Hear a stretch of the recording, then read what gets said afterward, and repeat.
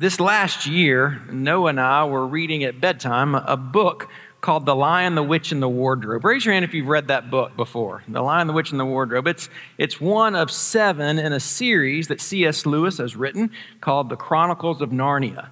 And in that series, there is a lion who portrays Jesus. You may remember what his name is? Aslan. Very good. Jessica heard that very loud and clear like a school teacher. That was good. Aslan. And in this particular scene, Lucy, the little girl, has been separated from Aslan for quite some time. And they're reconnected, and she begins to stare at his face. And this is the conversation that takes place between the two. Aslan says, "Welcome, child." "Aslan," said Lucy, "you're bigger." "That is because you are older, little one," he answered. "Not because you are?" Lucy asked. Aslan replied, "I am not. But every year you grow, you will find me bigger." Isn't that a beautiful thought? That's our hope, that as we continue our journey through the book of John, as we read about the stories and the words and the actions of Jesus, that as a result of that Jesus in our minds and our life, that he will grow bigger and bigger and bigger. And as God becomes greater, the inverse action takes place as well. And that is that we become less. That our vision of God becomes greater. And as our vision of God becomes greater, we understand that his word is truth. And that whatever his word says, that is what we are going to obey. That is the word that we are going to follow for all of our life. Not our feelings. Not what the world says. Not even what we want the word to say, but we will take God's word and we admit that as his followers, we will adapt. We will conform our life around his word. Sadly, we live in a culture today in which we would rather take God's word, we would rather take Christianity, we would take Jesus and make him conform into our image, wouldn't we? We have this Americanized view of Jesus, this 2019 view of Jesus. We've got to make him hip, we've got to make him cool, we've got to make him relevant, and then we'll follow that Jesus as long as he fits what we want him to be. But we know that our spiritual growth is directly related to the size of our vision of Jesus. Let me say that again. Our spiritual growth is directly related to the size of our vision of Jesus. There's a direct correlation there. If we want to become more like Jesus, and as followers of Jesus, that should be the goal of every single one of us, that our goal is that today and tomorrow we look more like Jesus than we did yesterday, then we must constantly have a bigger vision of Christ. Hopefully, if you were here with us last Sunday, we saw how incredibly powerful, how large, how mighty our God is, and that God, obviously, that Jesus is God. We looked at the first 5 verses of the book of John, John 1 through 5, and we saw that this God of the universe who created all things, who holds all things together, who sustains the universe with what? The power of his word. This God who created 121 with 21 zeros behind it. He created that many stars. He's powerful. He's eternal. He's holy. And yet, at the same time, that powerful, eternal God, he knows and he cares about every single hurt, every single thing that you are going through and that you're experiencing today. I know that it sounds elementary, but if we, as followers of Jesus, if we could just grasp this one simple thing, if we could say, God, I hope that today that you're bigger in my life than you were yesterday. I hope that my vision of you is enlarged. If we could do that, imagine the difference that would have in our life. Imagine how much our faith, it literally would grow exponentially. And as a result of Christ becoming greater in our lives and ourselves and our desires becoming less and less, the result would be that we would have more joy. We would have greater purpose. We would understand that we desire him more than anything that this fleeting world has to offer us. We would understand that we're wasting our time thinking that anything other than a relationship with Jesus Christ is going to give us a peace and a sense of satisfaction and hold us, because we were created to be in fellowship with God the Father. And the way that we're in fellowship with God is through the gift of his Son, Jesus Christ. So after conveying that God is Jesus, as we saw in verses 1 through 5, after understanding the power and the might of God, in verses 6 through 19, where we're going to be this morning, I'd encourage you to turn your Bibles if you have one. If not, there's a pew Bible in front of you. John chapter 1 will begin in verse 6 in just a moment. We're going to see that John's attention is going to turn from talking about Jesus being eternal and Jesus being with God and Jesus being God, and now we are going to be introduced to a character by the name of John the Baptist. John the Baptist, he comes and he has the privilege of being the very first one to testify about Jesus on earth. Now, just a quick aside before we jump into verse 6. Understand that when John mentions John, it gets kind of confusing because John's the author and he's going to be talking about John. He's not talking about himself. He never refers to himself as John in his gospel. So whenever he says John here, he's talking about John the Baptist, who we all know was the cousin of Jesus. So just understand that as we jump into chapter 1, verse 6. Let's look at verse 6 through 8, the first three verses there. It says, "There was a man sent from God whose name was John. He came as a witness to bear witness about the light, that all might believe through him. He was not the light, but he came to bear witness about the light." So we see just in those first three verses that John clearly that he was what? He was sent from God, that John was set apart. Now, how do we know that John was set apart? Next Sunday, we're going to see that, but I'll give you a preview there. There's two ways that we know that John was set apart. The first thing we see is that actually in the very last book of the Bible, of the Old Testament, there's prophesied that before the day of the Lord, before the Messiah comes, that there will be an Elijah-like prophet who will come and will usher in the beginning age of the Messiah on earth. We will see next week that John the Baptist, he is the fulfillment of that Elijah-like prophet who was prophesied in Malachi. We also know that John the Baptist's birth, it was miraculous. Remember, he had his parents, Elizabeth and Zechariah was a priest. Again, I'm not going to go into detail here because that's next Sunday's message. But they were old. They never thought they could conceive. But the angel comes to them and Gabriel and says, "You are going to give birth to a son and you are to name him John." So John the Baptist, he was set apart from others. He was sent from God, and his mission was to prepare the people for the Messiah. Now, John's message was very simple. In fact, you could say here's what John's message was in 4 words. Repent from your sins. That was John's message. He went around saying, repent from your sins. We see this in Matthew's gospel. This is what it says. It says, "In those days, John the Baptist came preaching in the wilderness of Judea. Repent, for the kingdom of heaven is at hand." But unfortunately, many people were confused about John's purpose. They were confused about who John was and what his role was when he was on earth.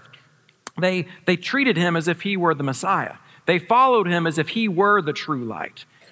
But understand that they confused John for who he was. They didn't understand his purpose, not because John confused them, not because his words were any way confusing. In fact, this is what he says about himself in Mark chapter 1. It says, "And he," meaning John, "preached, saying, 'After me comes he who is mightier than I, the strap of whose sandals I am not worthy to stoop down and untie.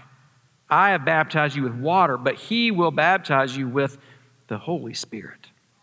You see, John's mission, and by the way, this is our mission as well. His mission was not to draw attention to himself. He was not trying to promote himself, but instead, he was to be a witness to the Messiah who was to come.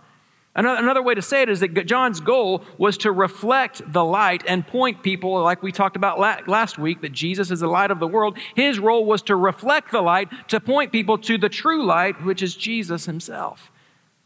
That's why I get so frustrated when I see some of these preachers on TV and they're all about themselves and they want the attention and they want the glory for themselves. Shame on us if as a church, as if as a congregation, as if anyone in leadership, if we want the attention drawn to ourselves, if we do anything but reflect the light and point to the one true Savior, Jesus Christ. John had this tremendous privilege of being the first person to announce the Messiah being there on earth, that Jesus was here. We see that in a few verses down in John chapter 1, verse 29. It says, "The next day, he," meaning John, "he saw Jesus coming toward him, and he said, 'Behold, the the Lamb of God who takes away the sin of the world.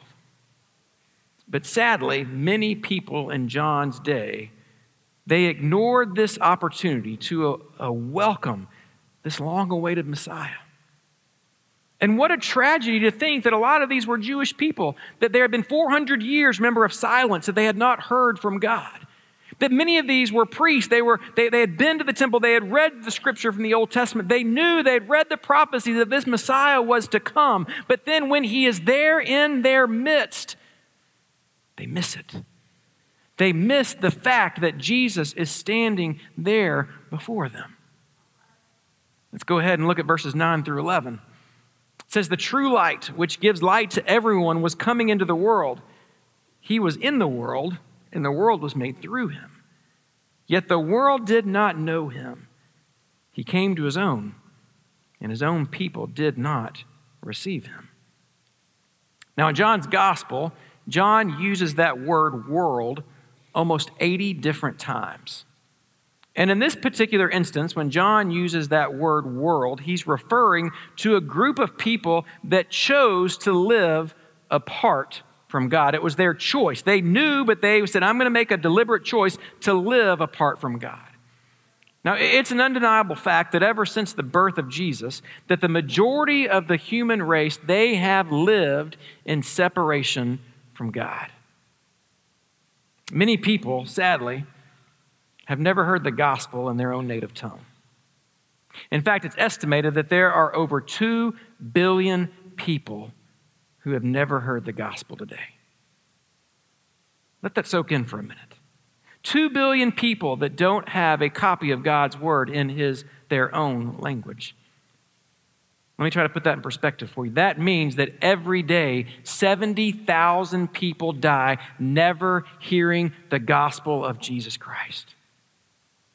Church family, if that doesn't cause us to want to give more to missions, if that doesn't make us say that, man, there's nothing more that we can do with our life than to give and to go and to support our missionaries who are taking the gospel to every corner of the world so that everyone might have an opportunity to hear and understand and receive the grace and the gospel of Jesus Christ.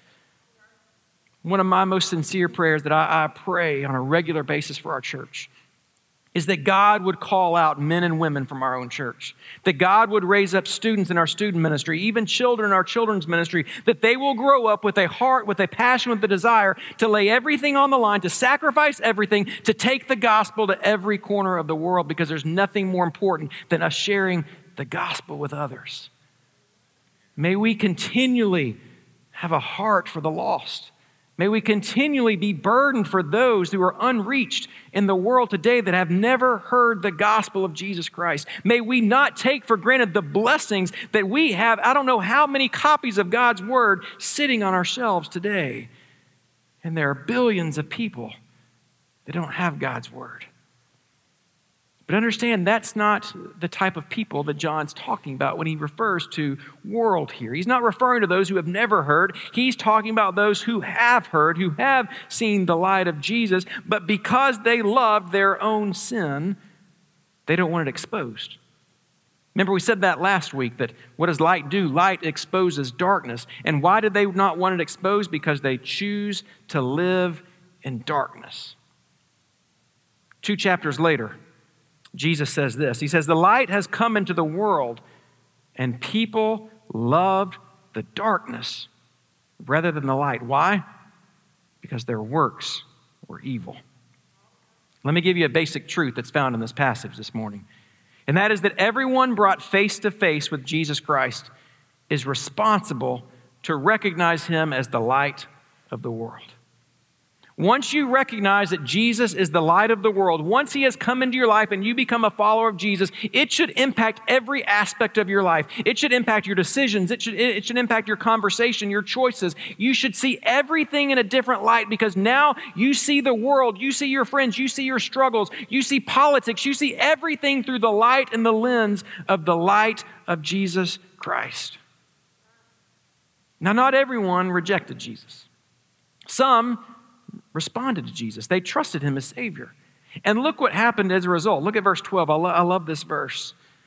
But to all who did receive him, who believed in his name, He gave the right to become children of God. Now, there's a danger there today of turning this phrase of receiving Christ into something less than what it really is today. You know that I get hung up sometimes on words and phrases, and one of those phrases that I just don't really like is people saying, well, you can just pray and ask Jesus into your heart. I don't want to get caught up in words, okay? The words are fine, but what I'm really concerned about is what is the meaning behind those words? My fear is that in an attempt to get as many people to escape the flames of hell, to get as many people into heaven, we have watered down or we have cheapened what it really means to be a follower of Jesus. We say, just pray this prayer and then you'll get out of hell free card. But that's not what the Word of God says. You will not find in God's Word, pray this prayer, live any way that you want, and you will be a child of God. It's not found in the Bible. And one of my greatest fears, I'm just being completely transparent with you right now. One of my greatest fears as a pastor is wondering how many people sit in our pews day in and day out and they think that they are a follower of Jesus. They think that when they die, they're going to be face to face with Jesus because they walked an aisle, they signed a card, they joined a church. That's not what the Bible says. We must experience life transformation. Yes, it is a one-time decision in which we come face to face with our sin. We understand that our sin separates us from a holy God. We confess our sin to God, then we repent of our sin, and we choose to follow Him every day of our lives. But those two words, those two phrases that's used in verse 12, to receive and to believe, they mean to continually place your trust in Jesus as the Son of God. It means that you recognize Him as your Lord and the Savior of your sins. To receive Jesus, it's more than just intellectual head knowledge. It's not just understanding, okay, I know that He is the Son of God. It means that as a result of receiving Christ as your Savior, Jesus occupies first place in your thoughts, in your conversations, in your home life, and in all of your activities. And here's where it gets good. Ronnie, get ready. It's about to get better. Watch what happens. Watch what happens when we believe and receive Jesus' name. I'm going to read 12 again, then we're going to go into verse 13. This is what happens. When we do receive, when we do believe in Jesus, this is what happens. But to all who did receive Him, who believed in His name, He gave the right to become children of God. Here's verse 13. Who were born not of blood, nor of the will of the flesh, nor of the will of man, but of God. Friends, listen to this. We who were once dead in our sins, we who were enemies of God, we who were separated from God, when we trust Christ as our Savior and we confess our sins, we are brought near to God. We are brought into His family. We are adopted into His family, and we become a child of God. Let that soak in for a second. Enemies of God, child of God, separated from God, brought near, no longer being worried about, do I have this relationship with Him? Now I am adopted into His family. I am a child of God. You don't let anyone tell you who you are except from the fact that Jesus says, if you have trusted in me, then you are a child of the holy, mighty, powerful, loving God of the universe. And notice the two results that take place. When we receive Jesus, when we believe in the name of Jesus, two things happen. The first thing we see is that we're given a new relationship with God. It says that in the last part of verse 12. It says, He gave the right to become children of God. God literally adopts us into His family. In another one of John's letters, he puts it this way. He says, see what kind of love the Father has given to us. Listen to this next phrase. That we should be called children of God. And so we are. And friends, listen to me. If He has adopted you into His family, no one can take you out of His family. You can never lose your salvation. If you have truly placed your hope and your trust and you have trusted Christ as your Savior, don't think that you can lose something that you didn't gain on your own efforts. You gain salvation because of what Christ has done on your behalf. Jesus couldn't have made it any more clear when He says this in John chapter 10. He says, I give them eternal life and they will never perish. Here's the next phrase. No one will snatch them out of my hand. You talk about the security of the believer. It's right there. My Father who has given them to me is greater than all, and no one, you need to say it one more time, no one is able to snatch them out of the Father's hand. Not only do we have this new relationship, the second result of trusting and believing and receiving Jesus is that we are given a new birth. Verse 13 says, who were born not of blood, nor of the will of the flesh, nor of the will of man, but of God. When you trust, when you receive, when you believe in Christ, you are made into a new creation. Paul says, therefore, if anyone is in Christ, he is a new creation. The old has passed away. Behold, the new has come. Listen to me closely on this one. No one inherits eternal life because of their family. You've heard the phrase before, God has no grandchildren. He only has children. What does that mean? That means that new birth, it only comes from receiving Christ personally, from you trusting Christ as your Savior. I cringe when I hear people say, well, I've been a Christian my whole life. Nope, you haven't. Sorry. No one has been a Christian their entire life. There must be a time in your life in which you recognize your sin separated you from God. You confessed your sin. You placed your trust and your hope and your salvation in Jesus Christ, and you turned away from self and you turned towards Him. So let me pause right now and ask you that. Has there been a time in your life that you've confessed your sin, that you have called out and you have repented of your sin? Literally, you've turned a different direction. You have called out and saying, Jesus, I know that my sin separates me from you, but I know that because of the sacrifice that Jesus made on my behalf, if I place my hope and trust in you, then I know that I can experience this new birth. I don't care about your church background. I don't care what denomination you came from. I don't care about how good you are. I don't care how much money you gave away to the poor. Has there been a time in your life in which you have confessed your sins, repented of your sins, and trusted Christ for salvation? There's not a more urgent question that you can answer than that right now.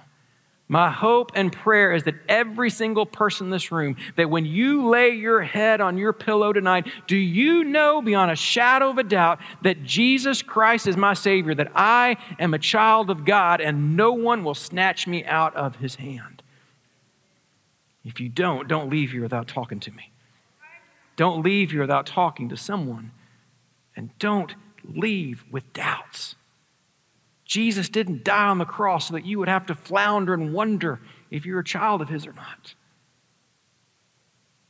Paul says, therefore God has highly exalted Him and bestowed on Him the name that is above every name, so that the name of Jesus every knee should bow in heaven and on earth and under the earth, and every tongue confess that Jesus Christ is Lord, to the glory of God the Father. Friends, every knee will bow one day. Every tongue will confess that Jesus Christ is Lord. My deepest prayer for you is that you will do it now before He comes again, because you will bow, you will confess. How about doing it now on your own free will before He comes again?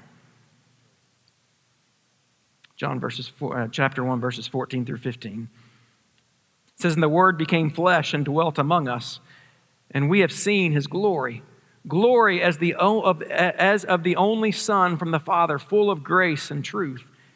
John bore witness about Him and cried out, this was He of whom I said, He who comes after me ranks before me, because He was before me. Now, verse 14, it's a pivotal verse in what we call the prologue of John. And in this verse, we see the eternal God, the God of the universe. He's united and He becomes flesh. We sometimes call that the incarnation, a big fancy word. And that one phrase is that says, the Word became flesh and dwelt among us. Now, let's pause for just a second. I want to look at that word dwelt. That word dwelt, it literally means pitched His tent. Now, if you were familiar with the Old Testament, those who were reading this, they would immediately think of the tabernacle. And if you were here Wednesday night, you heard Roger talk about the tabernacle. The tabernacle was instituted by God as a place where God would come and He would dwell with man. Now, the tabernacle was instituted by God before the temple. And so the children of Israel would literally carry this tent before them on their way to the promised land. They would set up this tent that was the tabernacle, and there was one special place within this tent where God would come and dwell with mankind. And that place was called the most holy place. Now, what's interesting about the most holy place is only one person was allowed to go and meet with God in the most holy place, and that was the high priest at the time. So don't miss the significance of what John is saying here in verse 14. In essence, what John is saying is the Word became flesh and tabernacled, came and dwelt, came and he came to be with us. See, we no longer have to go to the most holy place to be in the presence of God. The presence of God is no longer limited to just the high priest. But thank goodness, because of the grace of Jesus, because of the gift of Jesus, we can have communion with the most holy God because we have communion with God through the gift of Jesus, his Son. But it goes even deeper than this. You see, when the Jewish people, when they looked upon the tabernacle, they saw the glory of God, but it was impartial. It was incomplete. But what we know, and that John is saying in verse 14, is that when we see Jesus, we understand that Jesus came to earth as a man to dwell with men so that the glory of God is seen not partially, not incomplete, but we see God in his fullness. To see Jesus is to see God. And let's conclude with verses 16 through 18. For from his fullness we have all received grace upon grace. For the law was given through Moses. Grace and truth came through Jesus Christ. No one has ever seen God, the only God who is at the Father's side. He has made him known. I love that phrase, grace upon grace. I'd encourage you to circle or underline that in your Bible. What does that mean? Friends, that means that we will never exhaust God of all the grace that he wants to pour out on us. Isn't that a beautiful picture? God never runs out of pouring grace out on his children. And what is grace? Grace is God's unmerited favor, which through Christ, God pours out on his people. May we never forget that we receive the grace of God, not because we deserve it, not because we earn it. It is unmerited, it is undeserving, but because of the gift of Jesus. For those of us who have trusted in the name of Jesus, he doesn't just give us a little bit. He lavishly pours, he liberally pours out his grace upon us that we can never run out of the grace of God. In the Old Testament, we know that Moses, he was known as the lawgiver. But we quickly realized that in our own sinful nature that we were incapable of keeping God's law. There was no way that we could live by the letter of the law. So God, he designed the law as a way to demonstrate for us our need for a Savior. Put it another way. The purpose of the law is to reveal our need for God's grace, to reveal our need for his forgiveness. And praise God, in verse 17, John tells us that grace and truth that we needed, they come through Jesus. I love the way Paul puts it in Galatians. He says, therefore the law, I love this phrase, became our tutor to lead us to Christ so that we may be justified by faith. Isn't that great? The purpose of the law was to be our tutor, and the tutor points us to who? Jesus. The law points us to the fact that we are powerless and that we cannot save ourselves apart from the grace of Jesus. And in verse 18, John says that no one has ever seen the person of God at any time. Throughout all time, one of the desires of the people of God is that they would be able to see God, the person. Remember the story of Moses? He wanted to see God. And what did God do to him? He hit him in the cleft of the rock. And God passed by him, and all that Moses saw was his backside. And what happened as a result? His face began to glow, began to radiate, that he had to put a veil in front of his face. In the New Testament, a guy by the name of Philip, he asked Jesus himself, he says, hey, can I just see God? I just want to look at his face. And listen to Jesus' response. Philip said to him, Lord, show us the Father, and it's enough for us. Jesus said to him, have I been with you so long and you still do not know me, Philip? Whoever has seen me has seen the Father. How can you say, show us the Father? Church family, Jesus, out of his eternal relationship with God, he makes God known to us. To see the Son is to see and to know the Father. I thank God for the blessing of living on this side of the cross. For the blessing of living on this side of the cross, that we have the complete and the full picture of God in Jesus. There's nothing else needed. We don't have to wonder what God is like. You want to know what God is like? Look at Jesus. When you look at Jesus, you see and you know God the Father. So let me close with this one question. I always want to say, how does this apply to our life? How can we take this away? Here's the question that I want you to ask yourself this week. And that is this. Where are you looking for satisfaction? Where are you looking for meaning or joy outside of Jesus? Will you ask this week for God to shine the light of Jesus into the dark areas of your heart? To shine the light of Jesus into the dark areas of your mind? And will you ask him to give you a willingness to place your life, your loved ones, your career, your time, even the plans that you have made for your own life, and will you fully and completely surrender them to God? Because remember, as God becomes greater in our life, we become less. And as he becomes greater and we become less, we will then understand that our ultimate joy comes when we completely surrender to his will for our life. Will you pray with me? Dear Heavenly Father, we thank you for the gift of your Son, Jesus Christ. We thank you that the words of John the Baptist ring true today. Behold, the Lamb of God who takes away the sin of the world. Lord, right now I pray if there is anyone here in this room that has never confessed their sin to you, that has never trusted in the gift of your salvation that you have given to us through the sacrifice of your Son, Jesus Christ, that today would be the day of their salvation. That today they would turn from their sinful self and they would call out to you and they would ask for you to redeem them, knowing that you are waiting, longing, desiring to welcome them, to adopt them into your family. Lord, for those of us who have trusted you as Savior, would you remind us of our worth and our value, not in what we do for a living, not by what anyone says about us, but by the fact that we are a child of yours. May we live that victorious life, longing not for what anything this world can give us, but eagerly awaiting for that time that we are reunited with you, that we spend eternity worshiping and celebrating who you are. We ask all of these things in Jesus' name. Amen.